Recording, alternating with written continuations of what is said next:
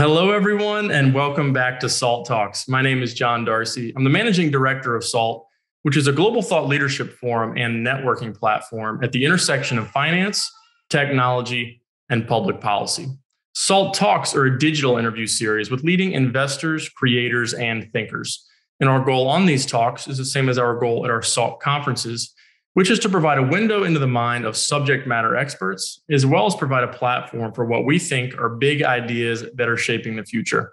And we're very excited today to have a conversation about the state of our nation's healthcare system with Adrian Aoun, who is the founder and CEO of Forward, which is an AI-based healthcare system combining world-class private doctors with new technology to enable proactive, data-driven primary care.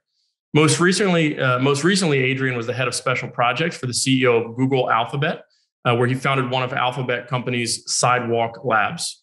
Adrian arrived at Google upon the acquisition of his AI startup, Wavy, and spent his first year at Google helping to create and build their AI division. Adrian is an active angel investor as well and advisor to a number of technology startups and funds. So, Adrian, welcome to the show. Great to have you on. I talked a little bit about your bio, but in your own words, could you tell us how your career developed, where you were educated, and how it led you to found what is one of the most innovative healthcare technology startups in the world? Yeah. So in some ways, I'm not sure that it's my formal education that kind of led me down this path. Maybe it's a little more my informal education that led me down this path. So I grew up in a family of academics. In some ways, I might be the least educated person in my family. I think when I dropped out, as my parents call it, when I dropped out after getting 2 bachelors and a master's, my parents looked at me and said, wait, we each have 2 PhDs. And so I was a little kind of like, black sheep. But what that means is I grew up in a family that was incredibly intellectually curious. And part of this was my dad's a linguist. And so I grew up around the table with folks like Chomsky around the table. And part of that means that from a very young age, we were just constantly asking questions, trying to understand things like how does language work? And part of when you're asking about how does language work, really what you're saying is how does the brain work? How do you kind of intuitively understand how to communicate? Now, there's this really fascinating thing about language, which is you went to school and you kind of like learned all your English books from kindergarten all the way to, I don't know, 9th grade, 10th grade, 11th grade. And if you fed all that into a computer, the computer still wouldn't know how to understand language. In fact, there was this fancy kind of thing that would occur, which is when linguists are debating about language structures, what they would do is they would argue kind of these rules. And then eventually when they want to know like what's the right answer, they would just turn to me. Like imagine Chomsky turning to me as a little kid. Just be like, which of these sounds better?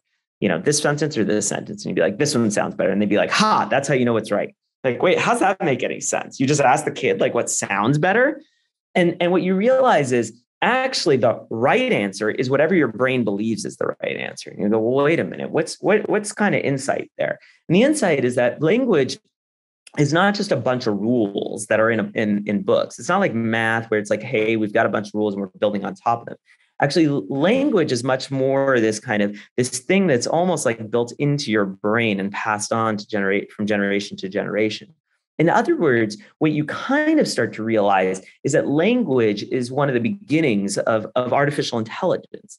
And actually, this is why in the field of AI, most of AI kind of really came from language understanding. So when you ask yourself, like, why is Google one of the like preeminent companies in artificial intelligence? It's because they were a search engine, because they were crawling the web trying to understand words. So what my first company did was we crawled the web, and rather than just trying to index it like Google, where it's like we just look at what words are on what page, we tried to go a step further, and we tried to say, yeah, we're not just looking at what words are on what page. We tried to understand what meaning is on what page. So rather than building a search engine, let's build a knowledge engine, right? So imagine you read the entire internet. You'd be the smartest human ever, right? So let's go ahead and let's create the smartest computer ever. So imagine reading the entire web and just building this knowledge graph of all knowledge ever created. That'd be amazing, right? That'd be wonderful and wild. And that's kind of what the Wavy technology did. So we built the world's largest knowledge graph. And in fact, you can kind of see it now. So if you go to Google and you just ask questions like, how old is Barack Obama or how tall is Barack Obama? Basically, the wavy technology did that because we'd crawl the web and we just read it and we kind of extract knowledge. And that's kind of the beginnings of where I started to kind of explore and understand a little of technology, a little of the brain, a little of artificial intelligence, et cetera. And you'll note that basically none of that came from my formal education at university, if that makes sense. Yeah, it came at a lot of those dinner table conversations where you probably got a pretty good education for from a couple of PhDs as well. That's right. That's right. So you're at Google. You are deep into AI, and I guess you're probably thinking about, okay, how do I take this knowledge set and skill set that I've developed and apply it into an area that I can make a big difference in the world? Probably. What leads you to take that knowledge and those skills that you've developed and apply it towards healthcare? Yeah. So the story goes that basically I got to Google. There wasn't really much of an AI division to speak of when I got there, which is kind of an odd thing to think about. Like there were pockets of AI kind of all around, but basically when I got there, we kind of created this machine intelligence org, right? Kind of AI was like not really hot when I got to Google, and then we kind of created this machine intelligence org and like really put AI back on the map, right? Bought DeepMind out of London, really grew this org from not existing to, I don't know, order of about 1,000 people a year later. I, being, your kind of Silicon Valley entrepreneur, I really didn't enjoy my Google experience in that first year. It was very fascinating. It was interesting, but I really like impact. I really like delivering products that people use. And the problem with Google in some ways is that one of the problems is that it's a very, very large company with amazing talents. I mean, off the charts talent.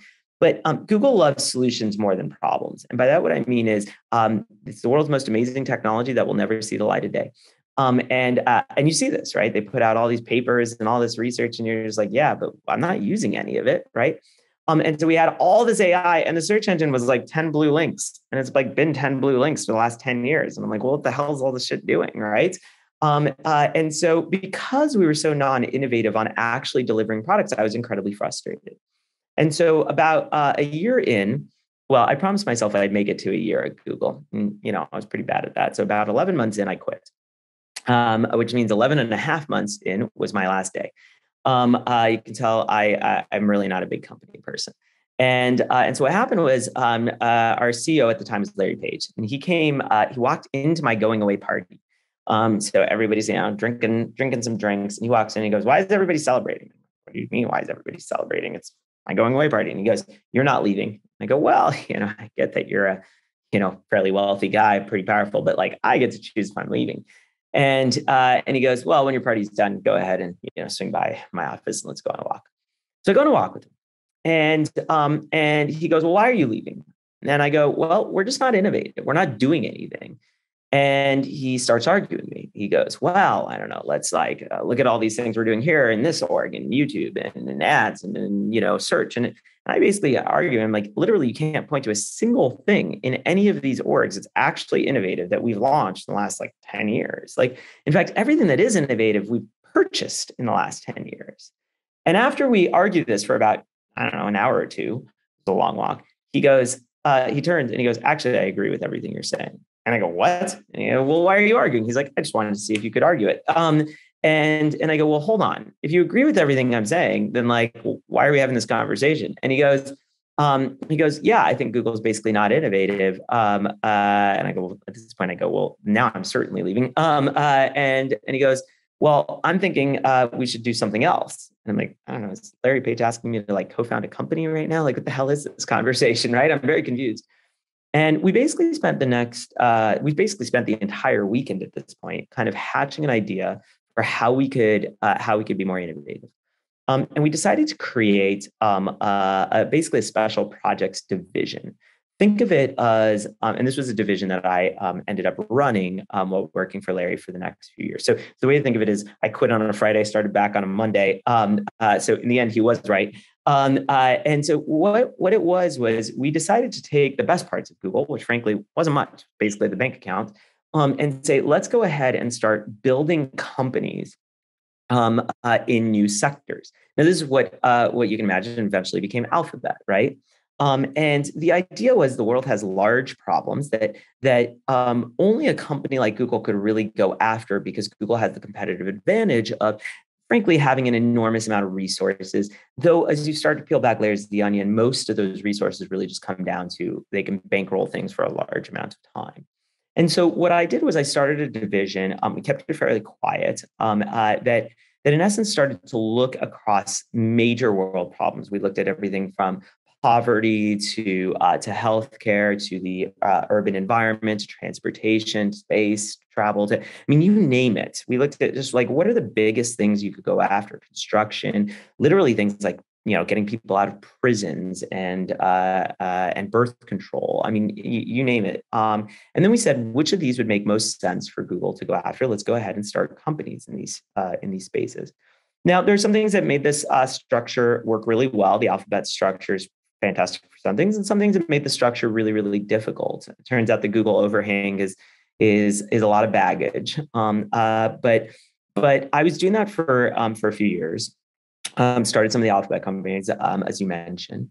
And as I was doing that, what happened was I learned a little about healthcare, but primarily the reason I learned about it was because some of my family, my brother had a heart attack. And so I kind of went from not paying attention to healthcare to overnight being pretty laser focused on it. And what I saw was pretty alarming. Now, there's this kind of really fascinating thing that you start to realize about healthcare, which is, you and I, we all think of healthcare as like this garbage sort of thing. But actually, when you look kind of globally, it's not only that it's garbage, it's like it's garbage that's not even evenly distributed, right? So there's roughly about just shy of about 8 billion people on the planet. And order of like less than, 2 billion of them have access to even this form of garbage that you and I even, have access to. So let's just take a step back. Let's pretend I told you I want to get doctors to the whole planet. I want to get doctors to the middle of India, to the middle of Rwanda. I want to get doctors to billions of people. You're going to say, Adrian, where are you going to get all these doctors and who the hell is going to pay for them, right? On the other hand, if I told you I want to get smartphones to the whole planet, I want to get smartphones to the middle of India, I want to get smartphones to the middle of Rwanda, I want to get smartphones to the whole planet, you're going to say, Adrian, not only do I think it's possible, I think you're a little late to the game, right? So what do you intuitively know? Well, you intuitively know that technology scales in a way that humans don't. Or another way to say it is hardware and software scales in a way that doctors and nurses don't. So at Ford, we only have one key insight that we believe that nobody else believes, which is we believe healthcare should be a product, not a service.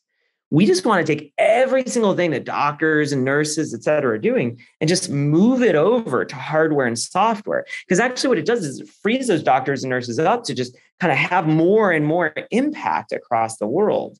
And so if you can do this, what you can do is you can actually scale up healthcare out to billions and billions of people the same way we get smartphones out to the planet. And so the whole key insight here is that if you can go ahead and turn healthcare from a service into a product, you can actually turn it into a technology company and you can scale it out to the masses.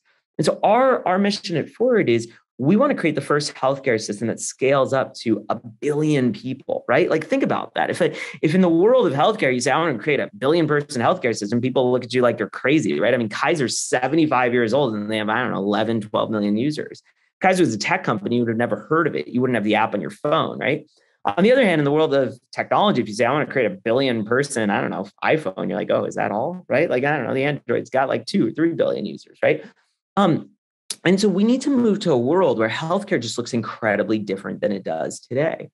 And so what Ford's trying to do is we're trying to rebuild every part of the healthcare system's foundations, right? Which means we do our own hardware, we do our own software, we sequence your DNA, we process your blood. I mean, we're trying to rebuild the infrastructure of healthcare so that it starts to look more like a technology product, so we can start to build on top of it, right?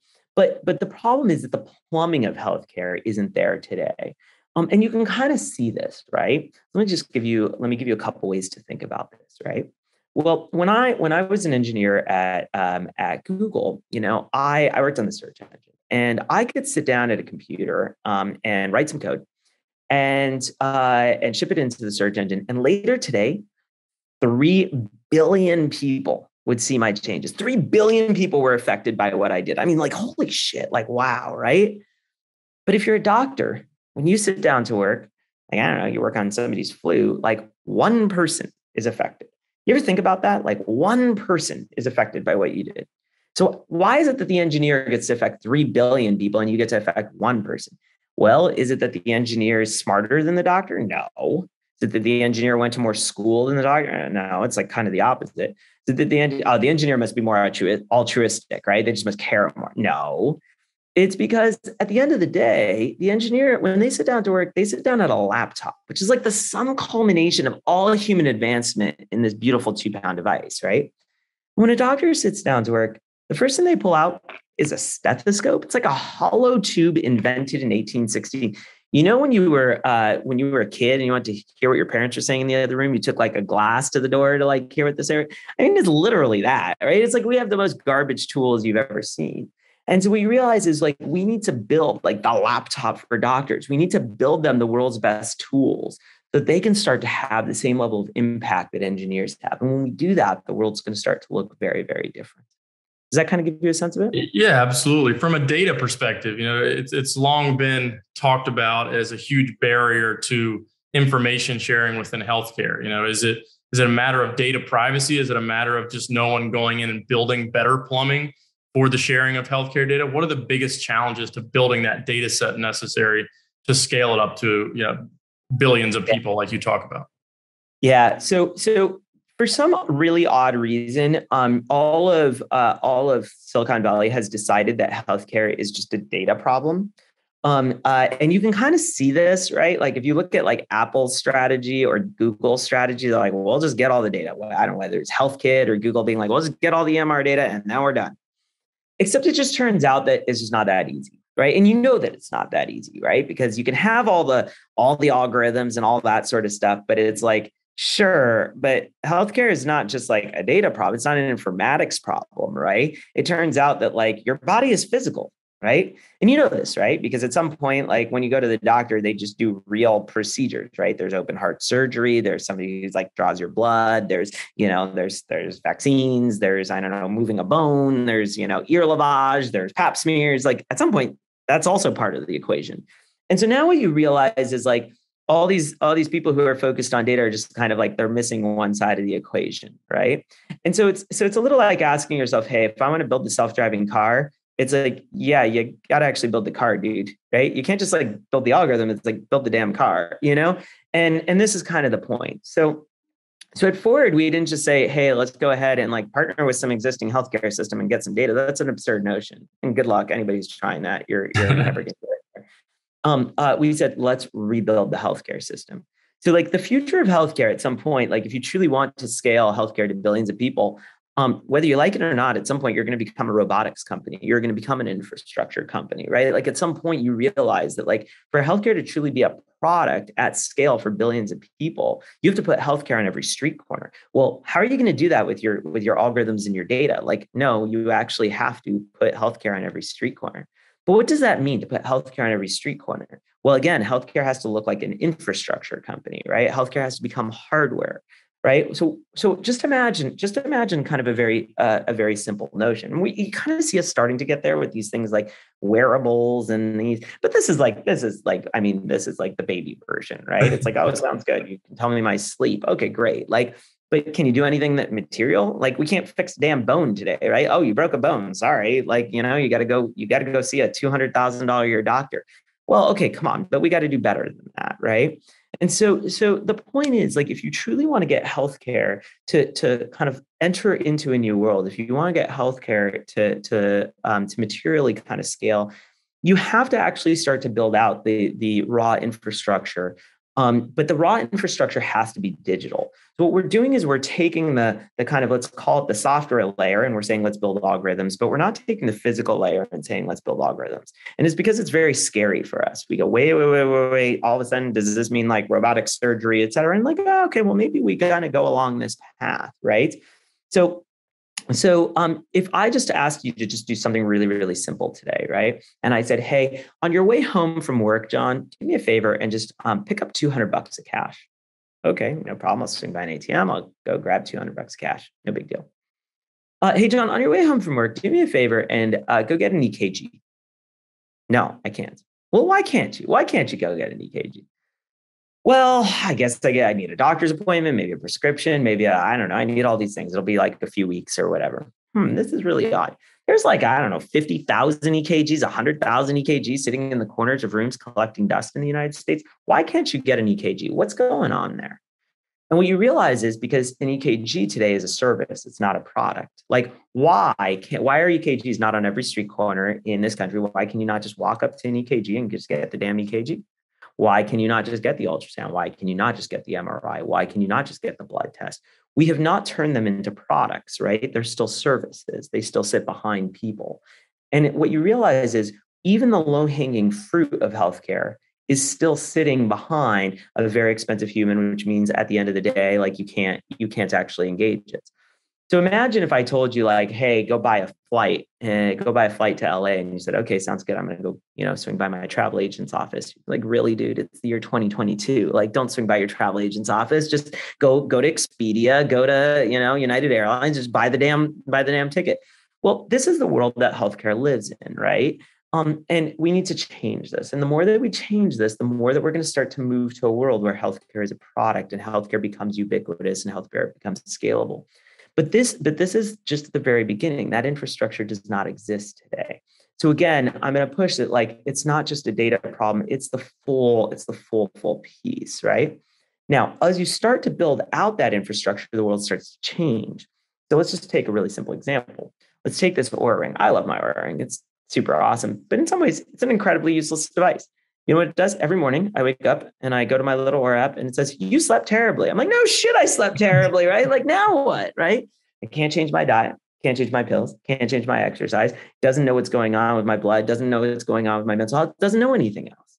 Why? Because at the end of the day, what's it going to do? Go talk to my doctor? Is it going to phone up my doctor? Like, at the end of the day, none of these things are connected. Now, that's not just data, because this is the key. It has to be able to actually move different parts of my health, right? So imagine if my Oura Ring could like change my prescription. Imagine if my Oura Ring could change my diet. Imagine if my Oura Ring could like get me an EKG. Well, all these things don't exist. There is no, in the world of my iPhone, all of this exists as a platform. You can just go into your phone and you can write against these cool little APIs that says, take a photo, right? And store this data and text somebody and play some music. Well, there is no platform for healthcare. There is no operating system for healthcare. The reason the mobile computing revolution took off was because there was this underlying thing called the iPhone and iOS that allows the apps to engage all these abilities and engage every part of my life.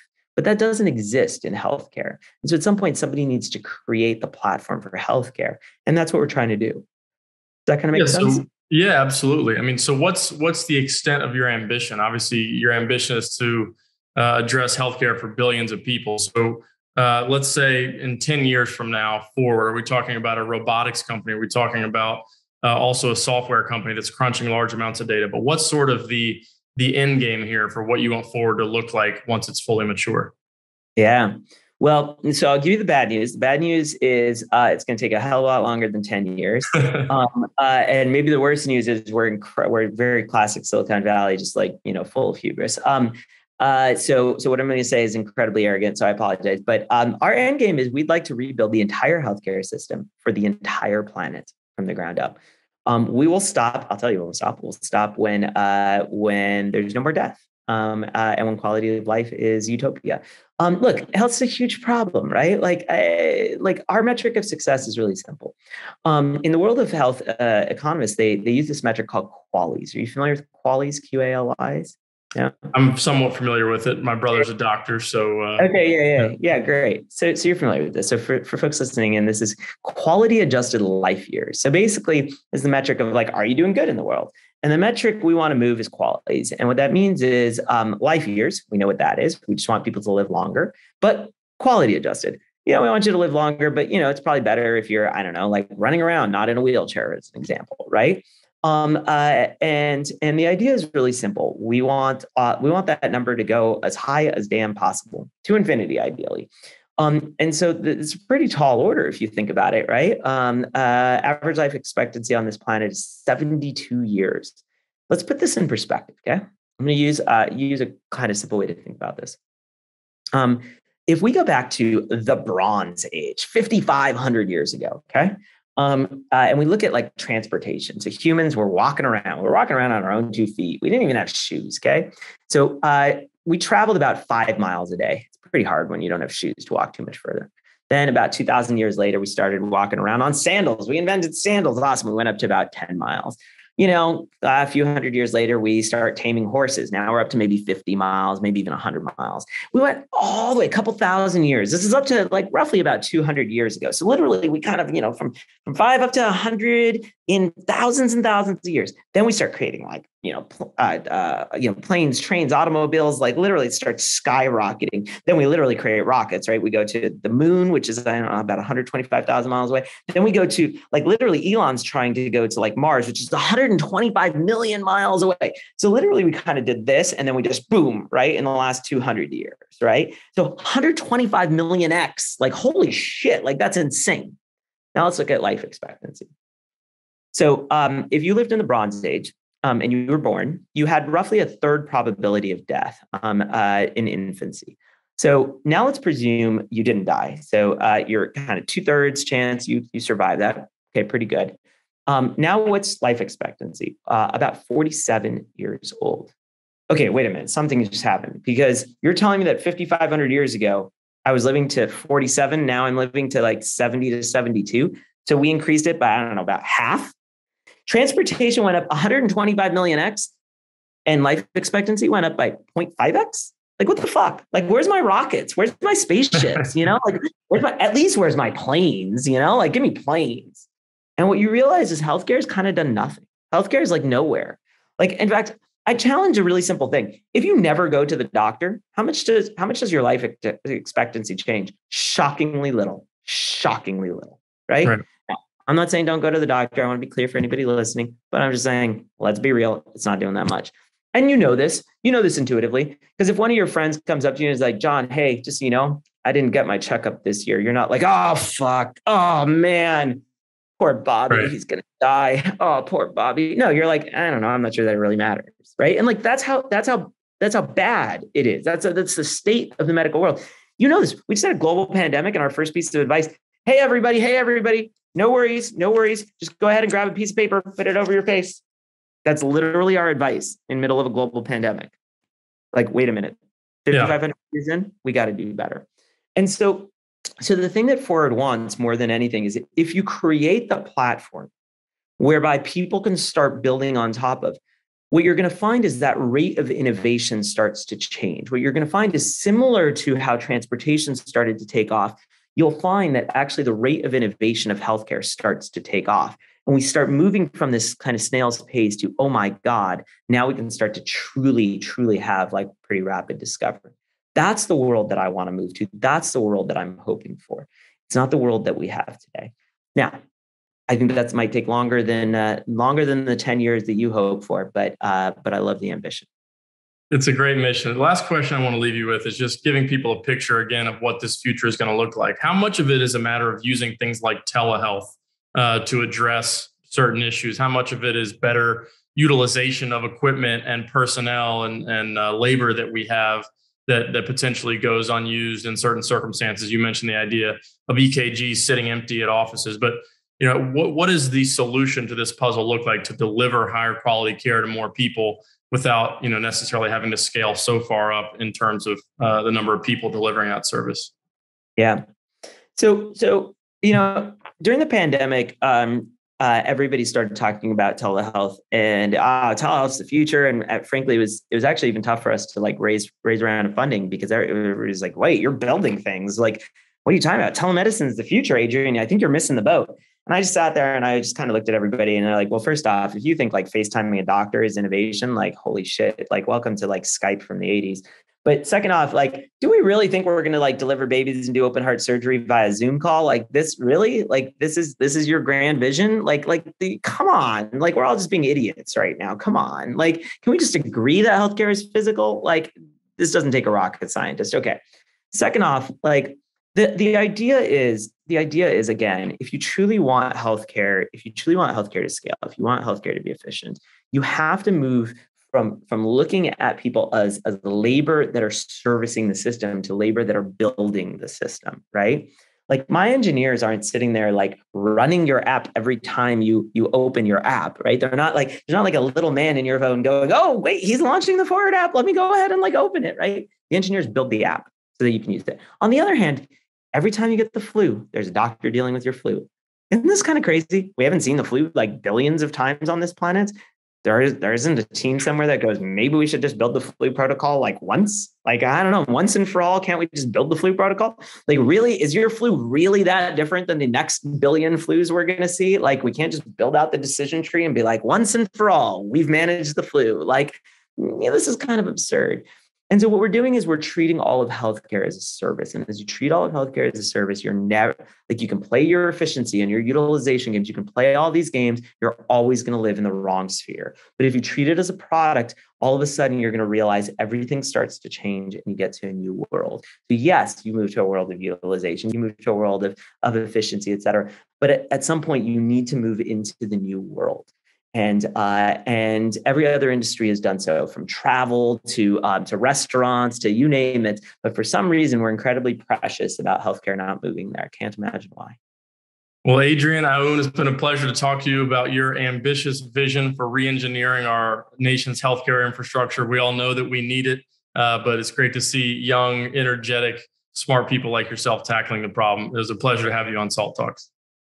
I appreciate being here, and I appreciate being called young. I'll take it any day of the week. Thanks so much. And thank you, everybody, for tuning into today's Salt Talk with Adrian Aoun, who is the founder and CEO of Forward. If you're looking for a new primary care doctor or looking to be part of sort of this healthcare technology revolution, go out and check out a Forward office near you. But just want to remind everybody that if you missed any part of this talk or any of our previous Salt Talks, you can access them all on our website. It's all on demand and free. It's at salt.org/talks, or on our YouTube channel, or on anywhere that you consume podcasts. You can find these in audio form as well. We're also on social media. Twitter is where we're most active, at Salt Conference, but we're also on LinkedIn, Instagram, and Facebook as well. And on behalf of the entire Salt team, this is John Darcy signing off for today. We hope to see you back here again soon.